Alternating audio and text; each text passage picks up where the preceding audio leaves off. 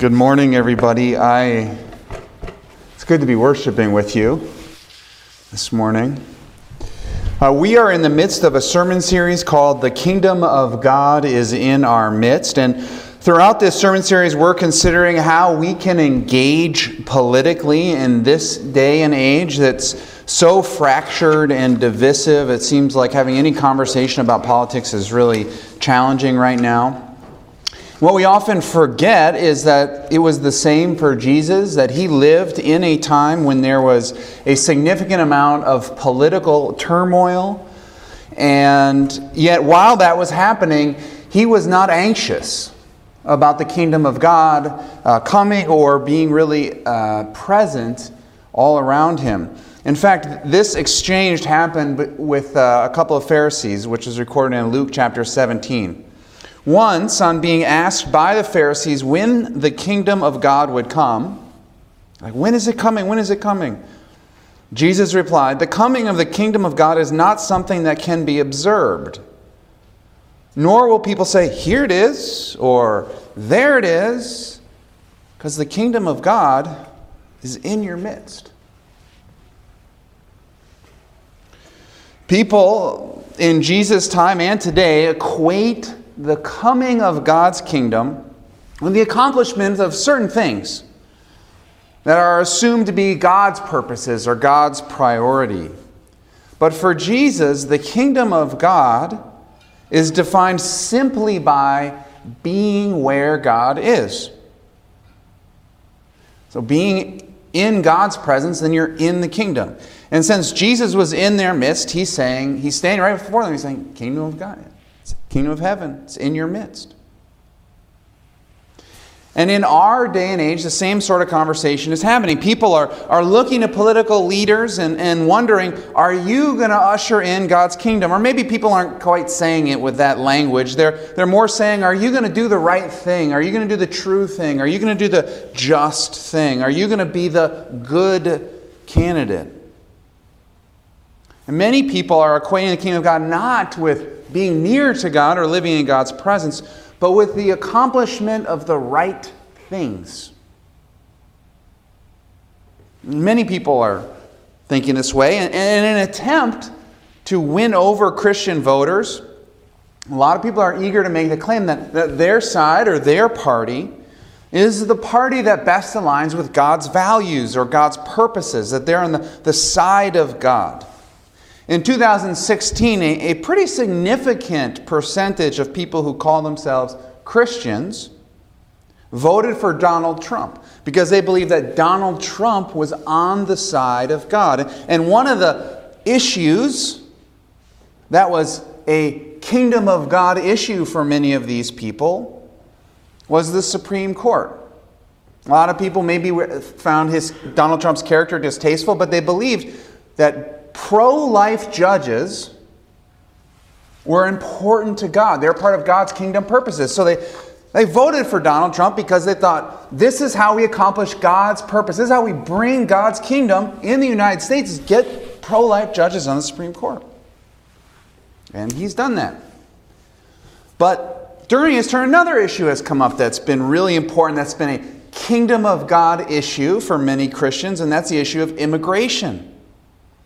And Trump experienced one of the biggest breaks with people, with Christians, on this issue of immigration when the stories about kids in cages came out. I don't know if you guys remember that a few years ago. This was so odious to Christians that he lost meaningful support of these Christians who had previously been for him because they'd been for this pro-life judge thing.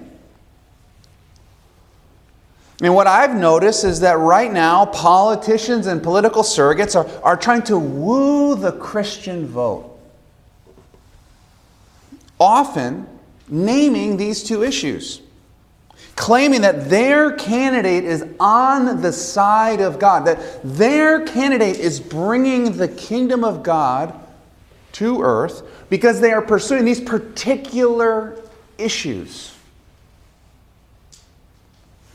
I've noticed this happening in a lot of mediums and a lot of places.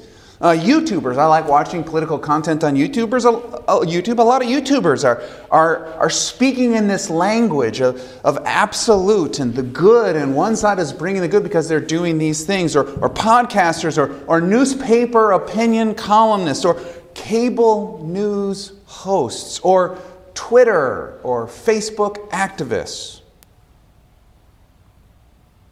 Increasingly, these people who are defining what it means for God's purposes to be accomplished in our world are taking on the role of the Pharisees in that Luke 17 passage, where they're defining this is what it means for the kingdom of God to come, and then they're making arguments about when it's going to come, or how it's going to come, or how you and I should follow their lead and engage this work of bringing God's kingdom to the earth.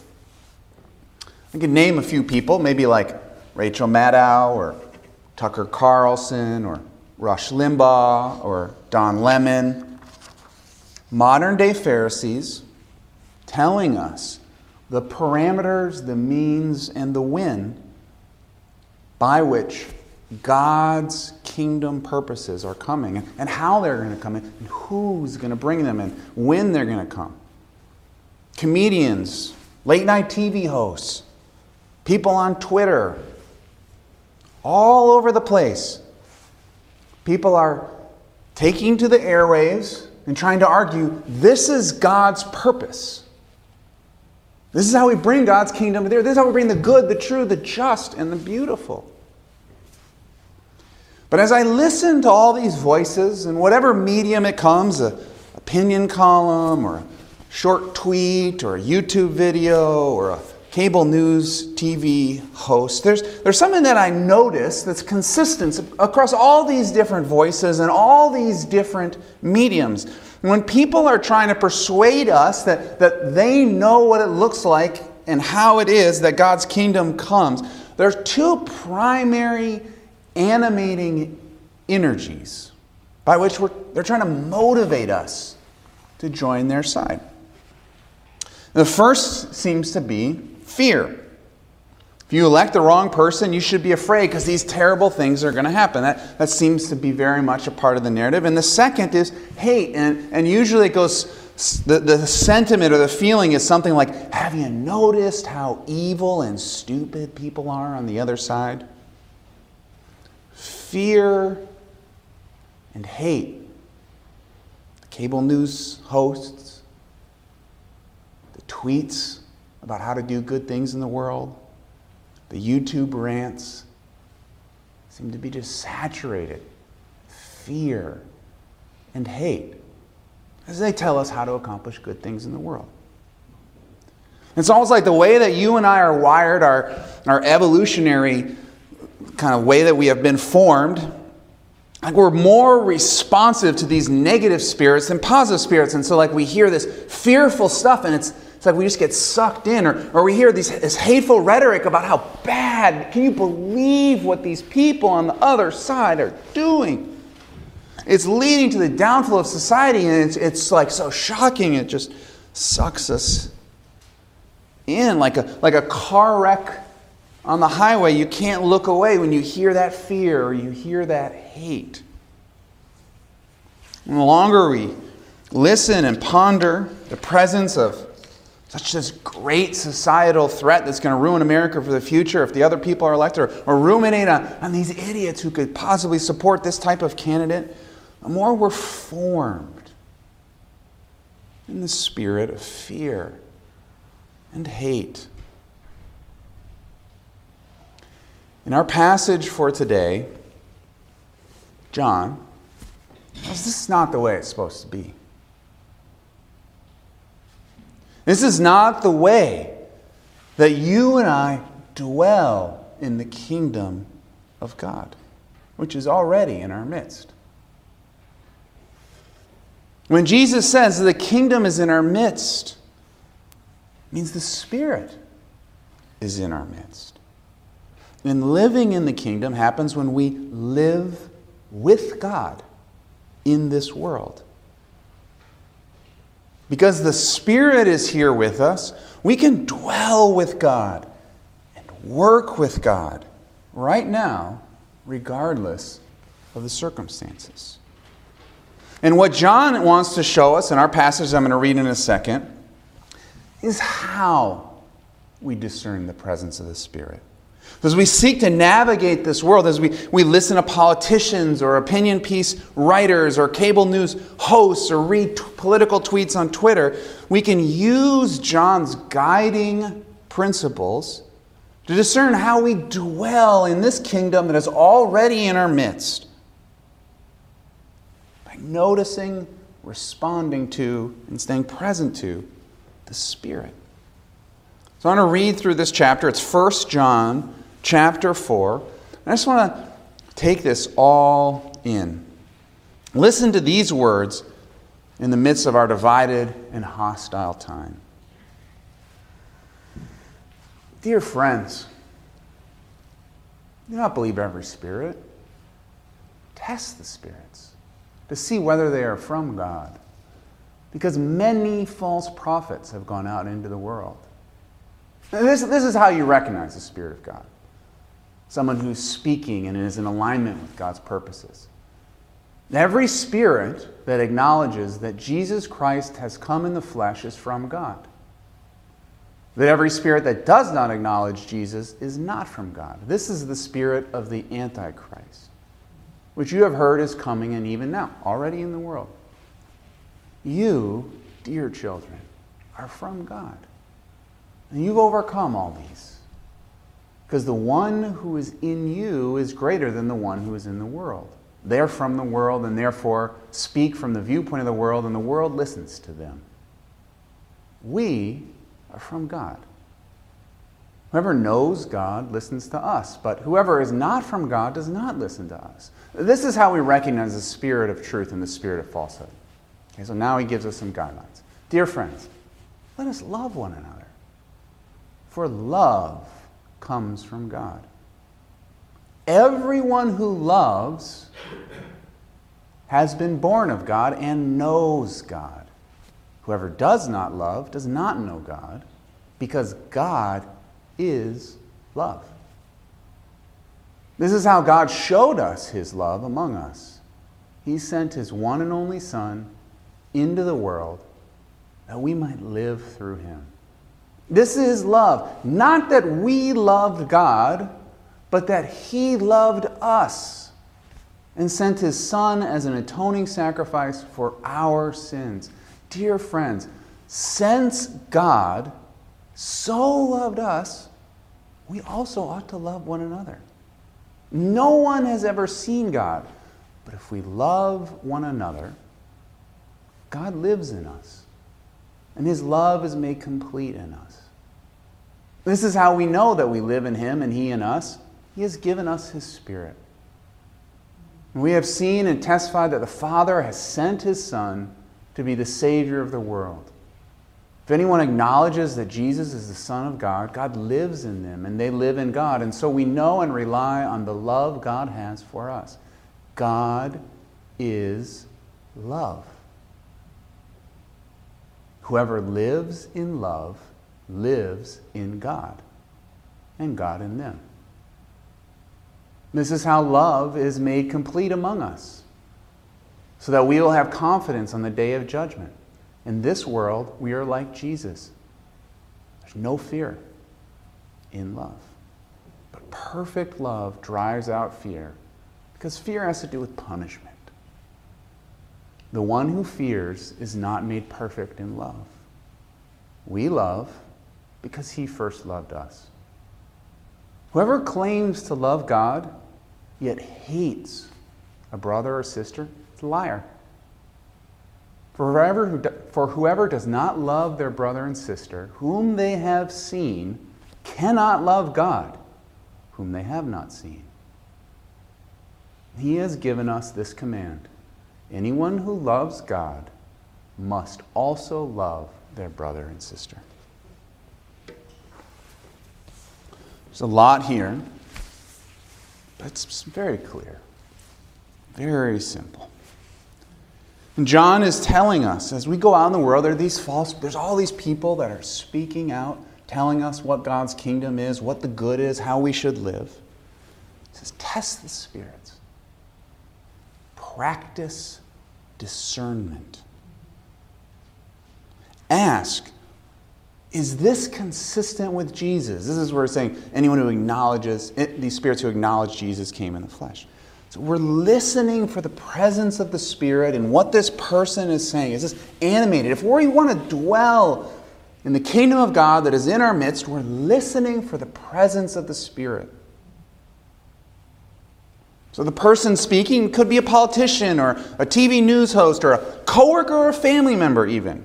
If we're trying to persuade us of something, it's your responsibility and my responsibility to do the work of discernment. This is how you recognize the Spirit of God. Every spirit that acknowledges that Jesus Christ has come in the flesh is from God. Every spirit that does not acknowledge Jesus is not from God. This is the spirit of the Antichrist. This isn't like some person who's going to come and rule the world like one. It's just generally Antichrist just means against Jesus. So is this thing or this person that this person's advocating for consistent with the life of Jesus, which was a life of surrender and love and trust? And the two specific areas that John wants to name and highlight in our passage as a contrast between the Spirit of Christ, consistent with the life of Christ, and the spirit of the Antichrist, which is against the things that Christ stands for. The first is fear versus trust, and the second is hatred versus love. Names these very clearly, defining that a person who is animated by God's Spirit is going to be marked by love. Even love for enemies. Dear friends, let us love one another, for love comes from God. Everyone who loves has been born of God and knows God. Whoever does not love does not know God, because God is love. Person who is dwelling in the kingdom of God is animated by the presence of the Spirit and is living a life of love. When we discern the kingdom of God in our midst, we're discerning the presence of love, namely love of enemies. So think about the people that you hear speaking about how you and I as Christians should vote or how we should engage in politics. Do you discern the presence of love? Do you discern the presence in them of love for the people that don't agree with them, for the people that look different than them, for the people who are on the other side of the political spectrum? Are they animated by love, namely love of enemies, those who wish to do them harm? John writes so simply, but so clearly, and this is such a great rubric. He wants us to just get this super simple point in our head. You and I cannot hate somebody and be dwelling in God's kingdom at the same time. You can't have contempt for someone and think it is God's will. You cannot hope for something bad to happen to another person and be near to God. So when we hear someone, be it a political leader or somebody else, speaking with contempt and arguing that the good people do this, they are not dwelling near to God. This is what it means to test the spirits. This is true. Just think about your own life. We all experience this in everyday life. I sit with people in spiritual direction where we basically come together and pray and try and notice what God is doing. And frequently one of the things that we have to do before we can even do that is first deal with anger. Hey, like I've sat with people who have been so angry with a boss and feeling so justified in their anger. But so long as they cling to their hatred of their boss, they cannot pray. Or other people have come in and they've been wounded and hurt and angry by their spouse. And they want to talk about this other area of their life, but until they get to a place where they deal with the hatred they feel towards their spouse, they can't pray. They can't listen. And John says that is because God is love. In John's gospel, he records Jesus talking about the presence of the Spirit, the presence of God in us. It's like stream that's flowing out of us. So you think of this like stream or river that flows from the depths of our heart as this like river of love. And we can dwell in that river of love, but if we want to hate somebody, we have to step out of that river to dwell and be in that place of hatred and contempt, and we're separated from God. And there are no exceptions. If you choose to step out of the flow of God's love, because you got to do this important work of condemnation or judgment, you're stepping out of a place of being near to God. When you and I are listening to other people, be it reading a New York Times opinion column, watching Fox News, reading tweets, checking out YouTube, we can discern the presence of God by discerning the presence of love, particularly love for enemies, people who are on the other side, people who are different. The second thing that John says marks those who are dwelling in the kingdom of God is the absence of fear. God is love. Whoever lives in love lives in God and God in them. This is how love is made complete among us, so that we will have confidence on the day of judgment. In this world, we are like Jesus. How are we like Jesus? There's no fear in love. Perfect love, not us perfectly loving others, but us knowing how perfectly we are loved by God, drives out fear. Because fear has to do with punishment. The one who fears is not made perfect in love. What John is getting at here is the way the presence of God's Spirit leads to the eradication of fear in my life. The presence of God's Spirit comes to me as I acknowledge that Jesus is God in the flesh. As I acknowledge that, I come to terms and I come to accept how much God loves me. Namely, so much that He sent His Son to die for me while I was a sinner. So before I had done anything to deserve love, God sent His Son as an act of love. He chose me. He loved me before I deserved any of it. This is, as we acknowledge that, the presence of the Spirit is in us, and so we dwell in this place of deep, unconditional love. I have done nothing to deserve God's love.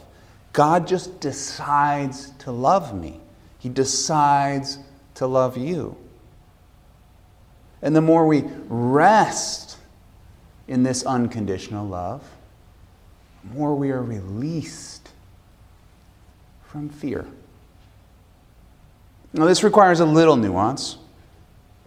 Our life will never be completely without fear. Fear is a human emotion. It's always going to be with us. For example, this last week, I was driving down Highway 100 and I looked to my left. There's a car upside down. This is right after it had snowed and it spun out and flipped. It was literally sitting upside down. And as I felt my body tense up, I was like, whoa, the roads are worse than I had thought. And there's like this moment of just being tense and concerned, and I was very aware of and present to danger. This is fear. This fear is very helpful because it tells me, slow down, drive safely. This is the gift that fear is giving me, is it's alerting me to danger. This is what fear is supposed to do. This is not what John's talking about. What John is talking about is this sort of fear of punishment. It's this anxious, existential fear that God doesn't love me, that I'm not good enough, that He's abandoned me, that when bad things happen, it's because God's not present in my life, because He doesn't really love me or care about me. I'm not accepted. He's rejected me. It's that kind of deep level anxiety of uncertainty about who I am and about how God feels about me. This fear shows up when we step out of that flow of love. We're not resting in this awareness that God sent his Son to die for me because he loves me, because he's delighted in me.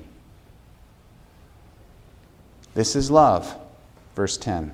Not that we love God, but that he loved us and sent his Son as an atoning sacrifice for our sins. This is the love that John is talking about. It's not the love that you and I can muster up within us. It's the love that God has for us. When the Spirit dwells in us, this is the primary truth that you and I rest in, then the presence of fear goes away. We dwell in this reality. God's Spirit dwells in us. We're released from fear. And in the same way that we can discern the presence of God as we listen to other people, by the presence of this love of enemies and the absence of hatred and contempt, we can also discern whether there's fear there or not. If this person is unsure of God's love for them, there will be that underlying anxiety that drives their political engagement. Think about the people you've had tense political conversations with. You don't agree with their political point of view. Can't you just feel the anxiety in those conversations oozing out? Like, this has to be this way. This person doesn't know that they're loved unconditionally. They're motivated by this spirit of fear of punishment, that they're not good enough yet.